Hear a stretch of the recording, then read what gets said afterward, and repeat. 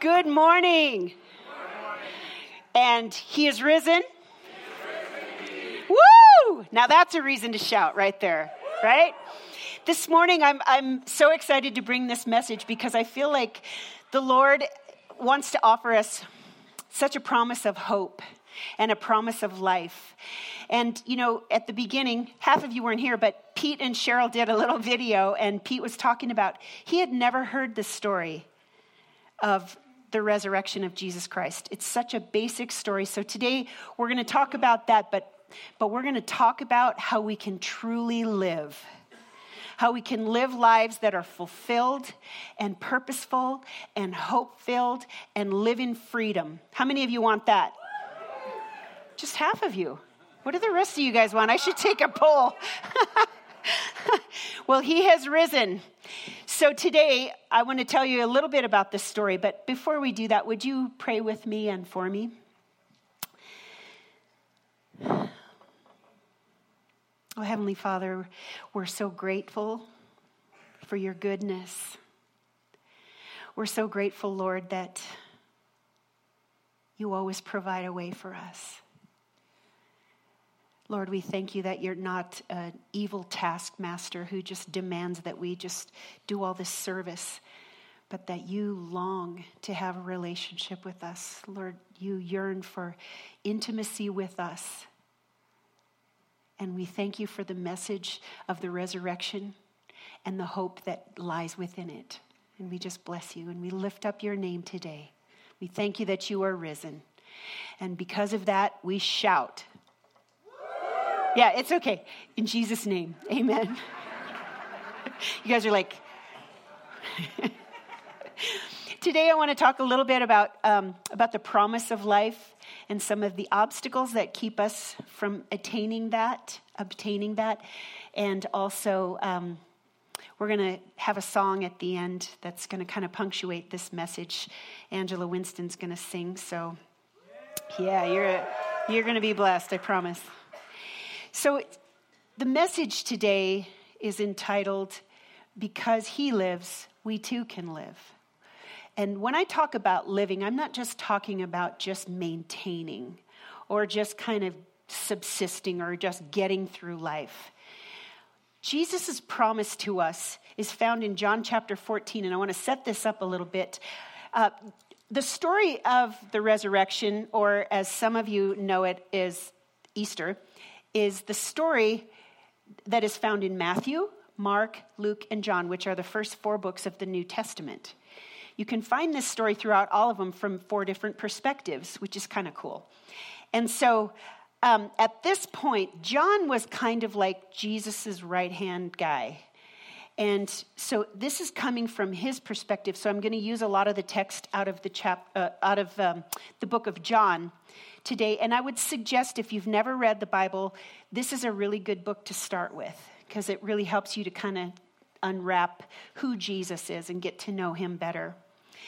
But this is before the plot to kill Jesus had even begun. And Jesus is hanging out with his disciples. They're having a meal together.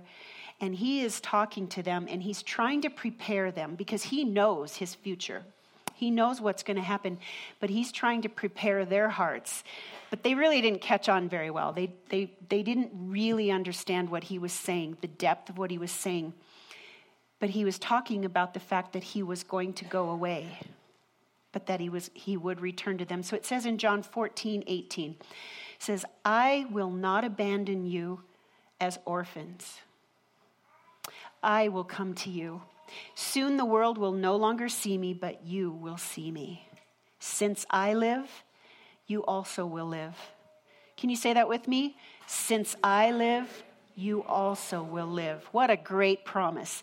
And when Jesus is talking about living, he is not just talking about just this average life. I heard a pastor say that we're in a Resurrection Day generation living in a Good Friday world. We have the hope. And today, hopefully, if you are a skeptic or if you don't believe, you've never heard this message, I'm hoping to be able to convince you of the truth of this, the veracity of the gospel, which is the good news of Jesus Christ and what he did for us on the cross. In John 10, he says, yes, I'm the gate. Those who come through me will be saved. They will come and go freely and find good pastures. The thief's purpose is to steal and kill and destroy. My purpose is to give them a rich and satisfying life. That's the purpose for which Jesus came, to give us a rich and satisfying life. How many of you want that? It talks about, in some translations, it talks about having an abundant life or having a fulfilled life. But this is a life that is filled with purpose and with hope and with joy and with peace and with trust and with blessings. Not just, I got to get through another day. It's not like that. It's a rich and satisfying life. In John 3, there's a story here. A man named Nicodemus, who was a Jewish religious leader, who was a Pharisee. After dark one evening, he came to speak with Jesus. Rabbi, he said, we all know that God has sent you to teach us. Your miraculous signs are evidence that God is with you. Jesus replied, I tell you the truth, unless you are born again, you cannot see the kingdom of God. What do you mean? Said Nicodemus.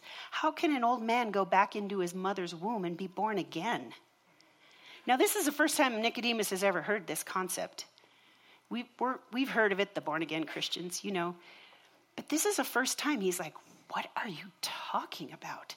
And Jesus replied, I assure you, no one can enter the kingdom of God without being born of water and the Spirit. Humans can reproduce only human life, but the Holy Spirit gives birth to spiritual life. So don't be surprised when I say you must be born again. The wind blows wherever it wants. Just as you can hear the wind, but you can't tell where it comes from or where it's going, so you can't explain how people are born of the Spirit. See, Jesus is offering that rich and fulfilling life, that satisfied life. But he's also saying that we have to be born of his Spirit, born of the Holy Spirit, or we will not be able to inherit the kingdom of God. Well, there's one obstacle that holds everybody back, and that is a disease that we all have. We're all born with it, and it's called sin. Sin. And I want to bring a little different perspective today, because I think so much of the time when we hear people teach about sin, it's just like they're condemning us and they're putting us down and trying to make us feel bad and manipulating us and making us feel ashamed and guilty. None of those things are from God. None of those things. It says in Romans 3:23, this is just the fact. It says, for everyone has sinned. We all fall short of God's glorious standard. Yet God, with undeserved kindness, declares that we are what? He did this through Jesus Christ when he freed us from the penalty of our sins. Now, here's a little different perspective I want to give you. We aren't sinners because we've sinned. We sin because we're sinners. You get that? We're not sinners because we've sinned. We sin because it's in our nature. We are by nature sinners. It's hard to accept that, huh? We want to think, no, I'm a good person.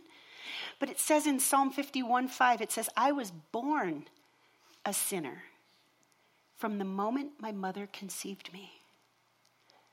So if you're sitting there wondering, wow, I wonder if I've ever sinned. Let me just ask you a few questions. How many of you have ever lied? Okay, the ones with your hands still down, you are doing it right now. Anybody ever said anything derogatory about another person? Anybody ever stolen anything? Anybody had a lustful thought? Don't raise your hand if you're married. Anybody ever stretched the truth? Not paid their taxes? Gone into work late and pretended like you were there early? Been envious? Any of these? For all have sinned. All. We're all in the same boat. We all have the same disease. We were born with it. And the coolest thing is that Jesus knows that about us. And yet, with undeserved kindness, it says that he provided the way. See, the thing is that there had to be a sacrifice because we cannot stand in the presence of a holy God if we still are guilty of sin. Because God is holy. He can't have wickedness in his presence. And the only way that Jesus provided for us to be able to stand in the presence of God Almighty was when he went to the cross and shed his blood for our sins. He who knew no sin became sin for us, that we could be the righteousness of God in Christ, that we could be righteous in his sight. We can't, we have this really weird way of thinking. We think that somehow we're going to be able to work our way to heaven. Like we're going to be good enough, right? I want to paint this little picture for you. Imagine you go out, you have this credit card, and it doesn't have a limit. And you go out and you charge $1 grillion worth. Okay, that's a lot. It's more than any of you can calculate. So you charge $1 grillion on this credit card.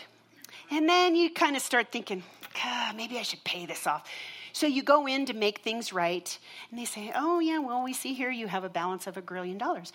And you think, I'm going to start to do good works. I'm going to work it off. I'm going to try to pay it off little by little. Surprise, you could go the rest of your life and you still might not make it. You could go the rest of your life without ever sinning. You could do all these good works and work your tail off, and still it would not offset the $1 grillion that you charged. $1 grillion is representative of sin. But somehow we seem to think we've done all these horrible things, thought all these horrible thoughts, said all these horrible things, and yet we think somehow, I'm going to make a meal for my neighbors. That'll kind of offset it. Well, not if you're my neighbor. There are people who are really good at that, but you know what I'm saying? Or I'm going to go down and serve at the homeless shelter. Now, all you Draperites, you actually probably should do that because we kind of have a reputation we have to offset. I don't know if you guys knew about this whole homeless shelter thing, but anyway. But going to the homeless shelter and serving is a great thing. But that's not going to win you your way to heaven. Or you think, you know what? I'm going to go and I'm going to give all my money to the poor. That's awesome. Great. If that's what the Lord's calling you to do. But that is not what's going to win you your way to heaven.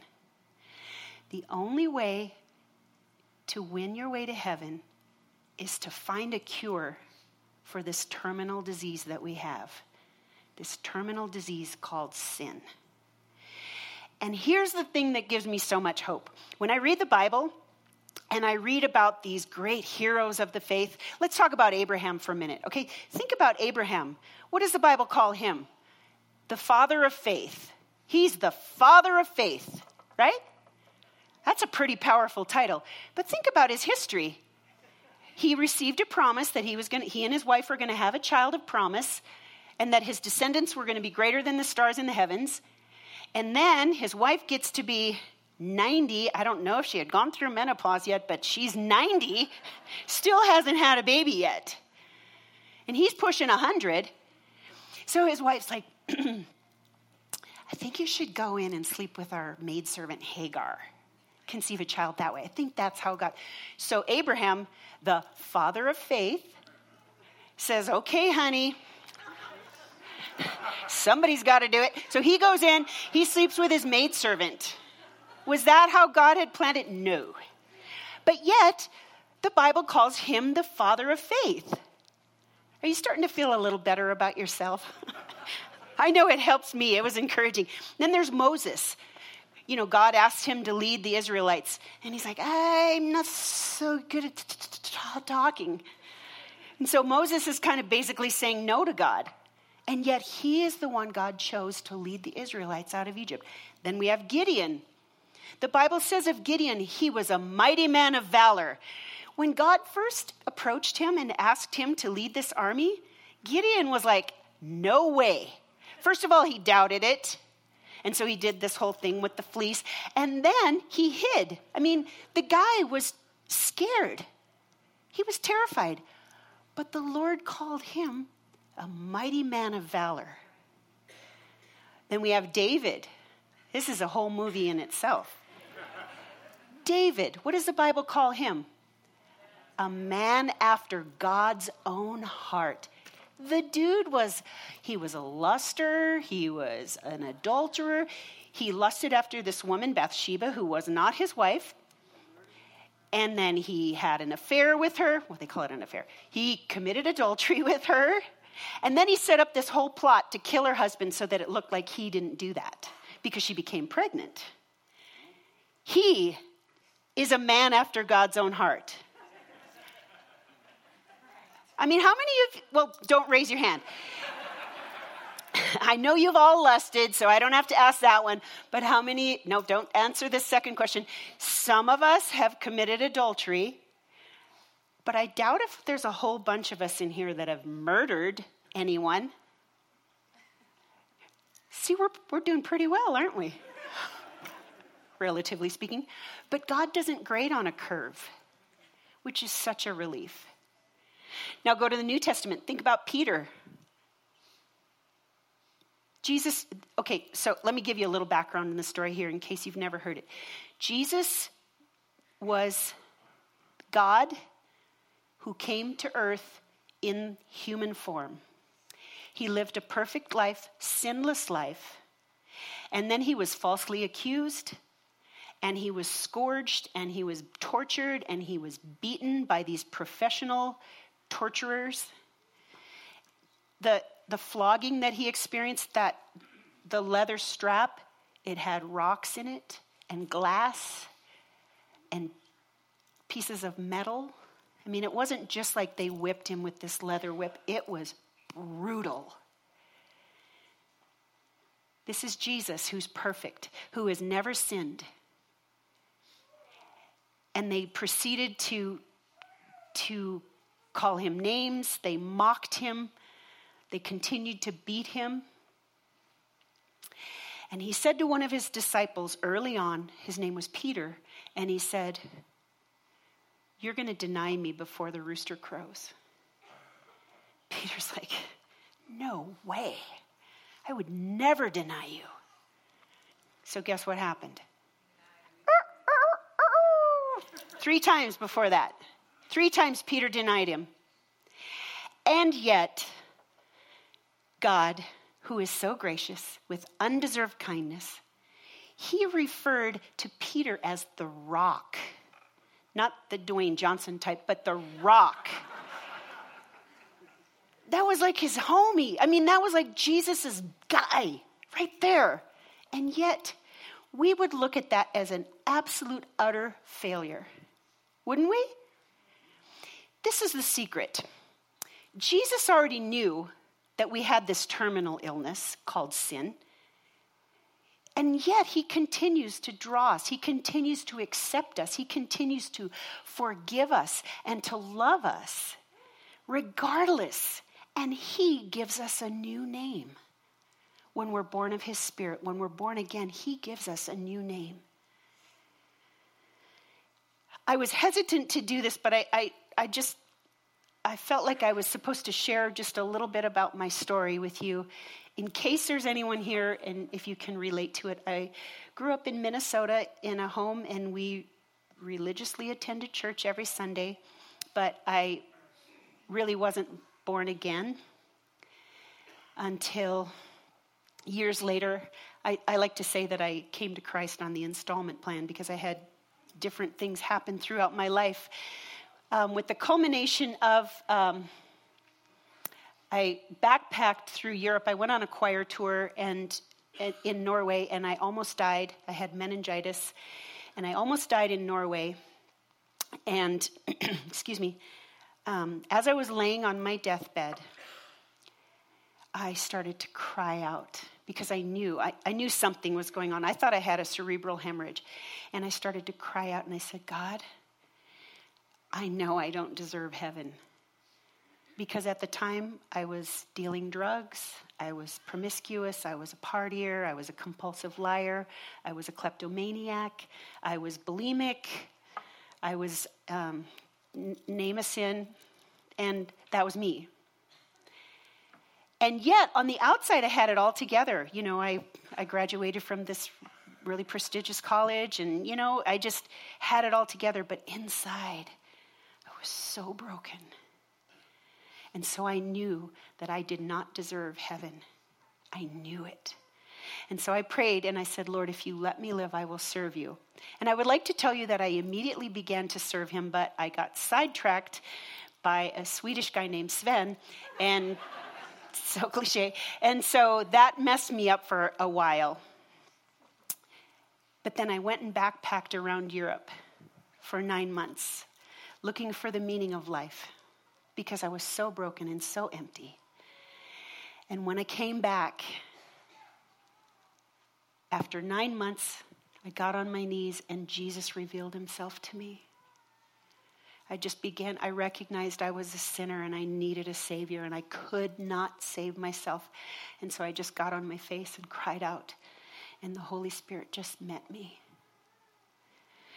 Shortly thereafter, I met a crazy guy named Eric Van Ree, and I had the privilege and the honor of leading him to Christ, and he was a powerhouse. He was a fireball, and I led him to Christ, and then we got married shortly after that, and then we moved out here in 1999 and planted the church in the year 2000, and a year ago he passed away unexpectedly of an aortic aneurysm. And that is not the happily ever after story that I would have written for my life.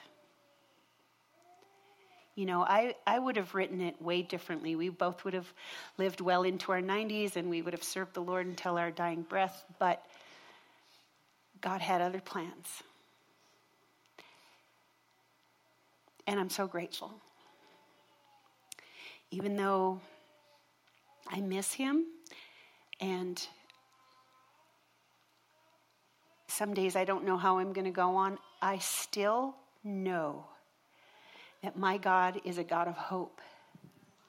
And hope does not disappoint, because I trust that he holds my future. He knows my future, and he knows your future, and he has plans to prosper you and not to harm you. It says in Romans 3:25, it says, "For God presented Jesus as the sacrifice for sin." People are made right with God when they, what? When they believe that Jesus sacrificed his life, shedding his blood. This sacrifice shows that God was being fair when he held back and did not punish those who had sinned in times past. For he was looking ahead and including them in what he would do in this present time. God did this to demonstrate his righteousness, for he himself is fair and just, and he declares sinners to be right in his sight when they believe in Jesus. And this is our only cure for our illness. It is the only cure for our terminal disease of sin, is to believe that Jesus Christ sacrificed on the cross, that his blood poured out for the forgiveness of sins. And yet we continue to doubt. At all of our different levels, we doubt because, like in my case, thinking, wait a minute, that's not how I wanted my life to go. But here's a clue. If you disagree with God, guess who's wrong? Raise your hand. This is a story about a doubter. You've heard of him. I mean, he actually lives on in infamy because he's the doubting Thomas. It says, one of the 12 disciples, Thomas, nicknamed the twin, was not with the others when Jesus came. So Jesus was tortured, crucified on the cross. And let me just explain a little bit about what crucifixion was. Crucifixion wasn't just like they nailed him to the cross and then he hung there until he died. Crucifixion, first of all, they flogged him and tortured him within an inch of his life. Then they forced him to carry a cross all the way up where they ended up nailing him to that cross. And at the time, when you die of crucifixion, you die of asphyxiation. Because, your lungs can't fill up. So there was a little stand like on the bottom, and they would push their legs up so they could get a breath to sustain them. Now think about, Jesus had this torturous flogging on his back, and every time he would lift up to take a breath, he would scrape his back along this. It wasn't like that. It wasn't like sanded down, and it was like a unrefined wood. So he would just probably get more slivers in his wounds. It was excruciating. That's where the term came from cross. It was excruciating. He who knew no sin became sin for us, so that we could live, so that we could be healed and cured of this disease. And it said that they kind of wanted to get this thing going. So typically what these soldiers, now keep in mind, these soldiers were professional executioners. This is what they did for a living. So they didn't just accidentally leave Jesus alive. Their job was to ensure that he was dead. So they kind of wanted to move this thing along. They wanted to get to the Passover. And so they went to him to see if he truly was dead. And they stuck a spear in his side, and out came water and blood, which, there's all kinds of medical terminology that goes along with this, but it's a sign that he had died. He was dead. And therefore, they did not break his legs. Because typically what they would do is they would break the legs of the soldiers so that they couldn't lift up and breathe anymore. But because Jesus was already dead, they didn't break his legs, which fulfilled one of the 322 prophecies that spoke about the coming of Jesus throughout the Old Testament. 322 prophecies. Guess how many of them came true? 322. What are the odds that even one prophecy would have come true? What are the odds that 2? How about 5? Let's really stretch. 10.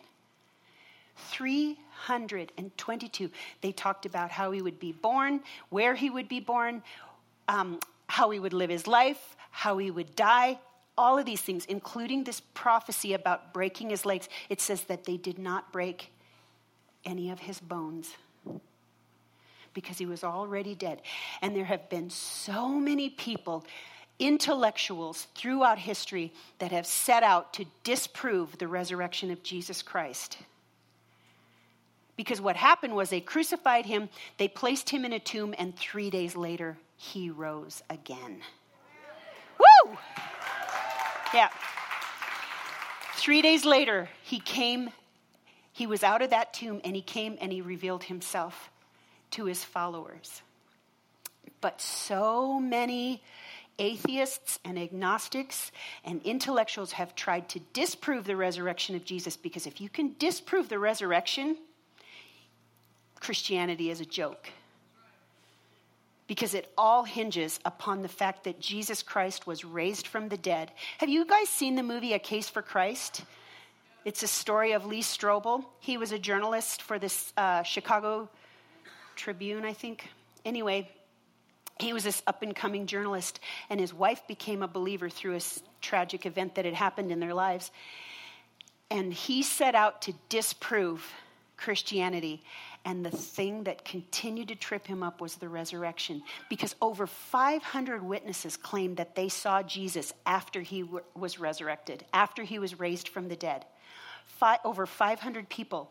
And so some people try to say, oh, well, it's the swoon theory where, Jesus seemed like he was dead on the cross, but he wasn't really dead. And so then he came back to life. And some people say, oh, well, those 500 people, they were all hallucinating. Because, whenever you hallucinate, like 400 and some other people usually do, right? At the same time.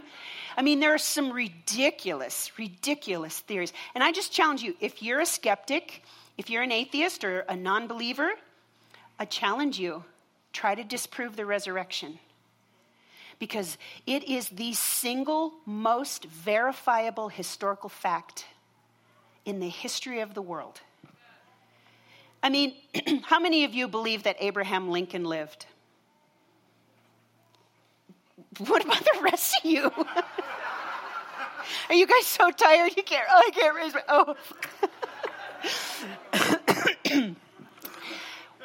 How many of you were around when Abe was walking the earth?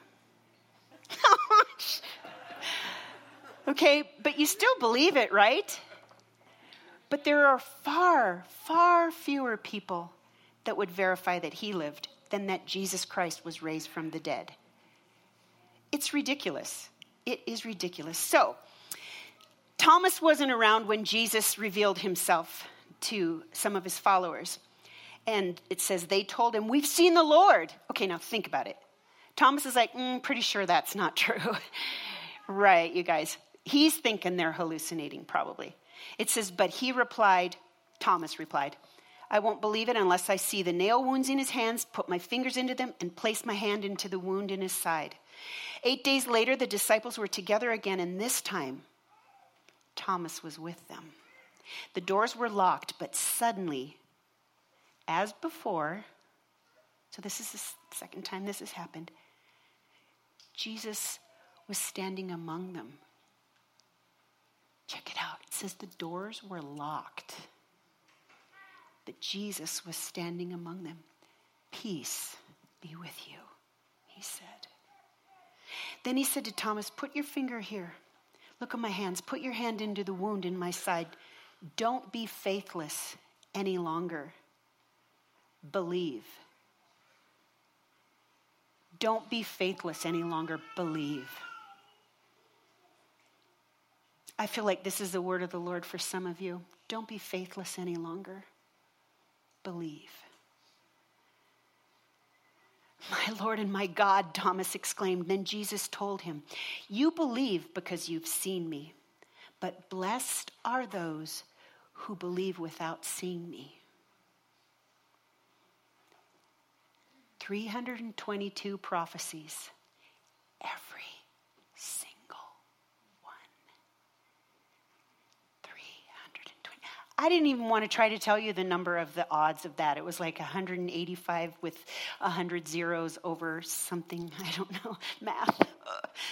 But it's ridiculous. The odds. And many people have tried and failed. And interestingly, most of the people who try to disprove the resurrection end up coming to Christ because the evidence is overwhelming. The second thing that is true, besides the fact that Jesus was raised from the dead, is that we are all broken. We are all in need of forgiveness. Every single one of us. For all have sinned. All have fallen short of God's standard. And when Jesus says, "Don't be faithless any longer, believe," to me that is clear evidence that faith is a choice, that we can make the choice whether we're going to believe that Jesus is who he says he is, or whether we're going to believe ourselves. Because ultimately, those are the only choices you have. Either you believe what you think, or you believe that Jesus is who he says he is. Believe in him. It says in John 20:30, the disciples saw Jesus do many other miraculous signs in addition to the ones recorded in this book. But these are written so that you may continue to believe that Jesus is the Messiah, the Son of God, and that by believing in him, you will not only have life, or you will have life by the power of his name. This is the life that Jesus wants to offer each and every one of us, no matter what level we're at. When Jesus went to the cross, He said there are the 7 sayings of Jesus. You may have heard of them, but the 6th saying was tetelestai. And we don't have a perfect word for this, but what it means is it is finished. It means the project is done. It's paid in full. This is when Jesus comes in and says, I know that Mike owes $1 grillion because of all of his sin, but I paid it all. It's paid off, paid in full. That project is done. Jesus was saying, what I came to the earth to accomplish, I have accomplished. And remember back in John 14, it says he came to give us a rich and satisfying life. It is finished. Because he paid the penalty for us. He took the torture and the abuse and the mockery instead of me and instead of you. That's why he went to the cross. And not only did he do that for us, but he overcame the power of sin and death when he was raised from the dead. Yeah! Woo! And this is why grace is so amazing. Like, we seriously cannot comprehend it. We're like, wait, what you're telling me is that I don't have to continue to earn my way to heaven? No. It is finished. He paid it all. Don't be faithless anymore. Believe. Believe. It's a choice. And if you believe that Jesus Christ is God in human form, it will change your life. You can't believe it and then continue to not follow him. There's a story of a man named Dick Hyde, and he has a son named Rick. And when Rick was an infant, he had the umbilical cord wrapped around his neck, and he became severely disabled with cerebral palsy. And the experts recommended that they put him in an institution because they said he's just going to be like a vegetable. But the Hydes decided, no, we believe that that there's a human being in there. And they started to watch his eyes, and they started to realize that he actually was extraordinarily intelligent. So they got him this specialized computer and everything. And anyway, Rick encouraged his dad to do an Ironman with him. So his dad biked with him for, how long is it, 100 miles? Swam with him on his back. And then ran a marathon, which is 26.2 miles, pushing his son. This represents what the Father does for us. Guess who we are? Give you 2 guesses. The first one doesn't count. We're the ones in the wheelchair. You know, it says that when Jesus came into Jerusalem, it said that he had compassion on them because they were helpless and hopeless, like sheep without a shepherd. That's how Jesus looks at us. Not to look down on us, but to set us free from our shame. See, that's one of Satan's favorite tools is shame. Shame keeps so many of us paralyzed. Because Jesus paid it all, tetelestai. Paid in full, it's finished. But yet the enemy wants to go, yeah, but remember what you did? Remember what you thought? Remember what you said? You scumbag. The devil does not want us to walk in that freedom. The devil does not want us to believe that Jesus is good. He does not want us to believe that God is for us. Shame is a lie. If you are born again, if you have received the forgiveness that Jesus Christ offered on the cross, you are set free. Don't be faithless any longer. Believe. It says in Hebrews 9:22, according to the law of Moses, nearly everything was purified with blood, for without the shedding of blood, there is no forgiveness. See, back in the time of the Old Testament, they had to bring in a sacrifice that was what's the word I'm looking for? I'm sorry? Yeah, that's not the word I was looking for, but yes.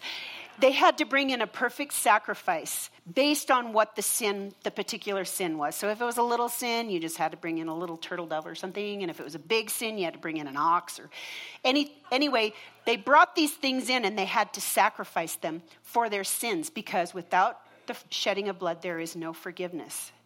So what God did when he saw that we were hopeless and helpless is he sent his own son in human form to come and to be that sacrifice for us. And that is why when Jesus was on the cross, his blood was being poured out for me and for you. Don't leave yet. Stand back up. And there's 3 groups here. You're going to fit into one of these categories, so I'm not going to leave anybody out. The first group, you just love Jesus so much, but you want to go deeper. You want more. You want to live that rich and satisfying life. I'm going to pray for all 3 groups. So there's that group.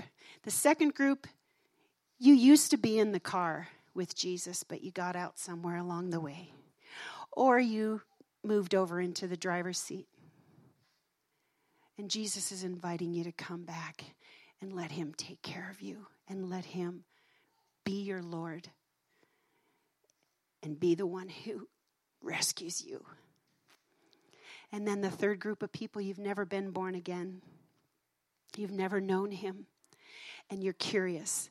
And if that's you, we actually, we want you to, I'm going to pray for you now, but we would like you to text us because we want to have a conversation with you. We are convinced Jesus is alive, and Jesus is in the business of changing lives. That's the purpose for which he came. So as we go into prayer, I just want you to think about where you are in that spectrum. Okay? Let's pray. Heavenly Father, I want to thank you so much. You are so good. Lord, all your ways are right. All your ways are just. All your ways are faithful and perfect. And Lord, we thank you that it is finished. We thank you, Lord, that on that cross you paid the price. You paid for our grillion sins. Lord, you paid it all. Lord, and for those of us who are born again and we know you and we want to just go deeper, Lord, we just lift up your hand if that's who you are. We just lift our hands up to you as a sign that we want to go deeper, Lord. We want more of you. We want to walk in that rich and satisfying life. Lord, we do love you. We declare that we love you and we believe you. But Lord, we don't want to be faithless any longer. We want to believe. And so we lift our hands as a sign to you, God, that we're serious and we want to go deeper with you. We want to surrender more. We want to know you more. Lord, and for the second group of people, just like Cheryl said in that video, you used to know him, you used to walk with him, but you've walked away. And you're not living that rich and satisfying life, and you desire that. You desire to come back and be reconciled with God. If that's you, can you just raise your hand just between you and God? You just want to really live a life that's sold out for him. Lord, I pray for these, God. Lord, that hunger and that thirst for righteousness, Lord, they want to know you. Lord, they want to be reconciled with you, God. I pray against shame. I pray against the lies. I pray against the accusations of the devil or of the history in their own lives or of their own self-talk. I stand against that. Instead, Lord, I speak your blessing. I speak your freedom to these. And the third group of people, you're the ones you have never received the forgiveness that Jesus freely offers you on the cross. You've never been born again, and you want to be. just ask if that's you today, to be faithless no longer, but to believe. Just raise your hand just as a sign that you want to know him, that you want to be born again. That's awesome. It's awesome. Lord, and you know the hearts of these people, Lord. You know who they are. And you know their future. You know that you have plans and a purpose for them. I just pray, Lord, that you would surprise them with your faithfulness to them as they go about this week. Lord, that they can be born again of your Spirit. Fill them with your Spirit. Fill us all. Can you all just lift your hands now at this point? And Lord, we do ask, God, fill us with your Spirit. Fill us with more of you, Lord. Every single one of us, God, we want to know you more. We want to go deeper with you. And we bless you and we praise you in Jesus' name. Now, if you are someone who has some questions, we want to take you out for breakfast or lunch or dinner or coffee or putt-putt golf or something, and we want to answer your questions. Okay, so if you could text this number, text BELIEVE to 801-876-1020, and someone will follow up with you, and we want to hang out with you and have a conversation. And next week, we're starting a series on how to live the teachings of Jesus in the 21st century. So it's just some practical application of the truths of the Bible. So before you leave, can you hug 3 people and tell them to have an awesome day and that he is risen indeed? Amen? God bless you.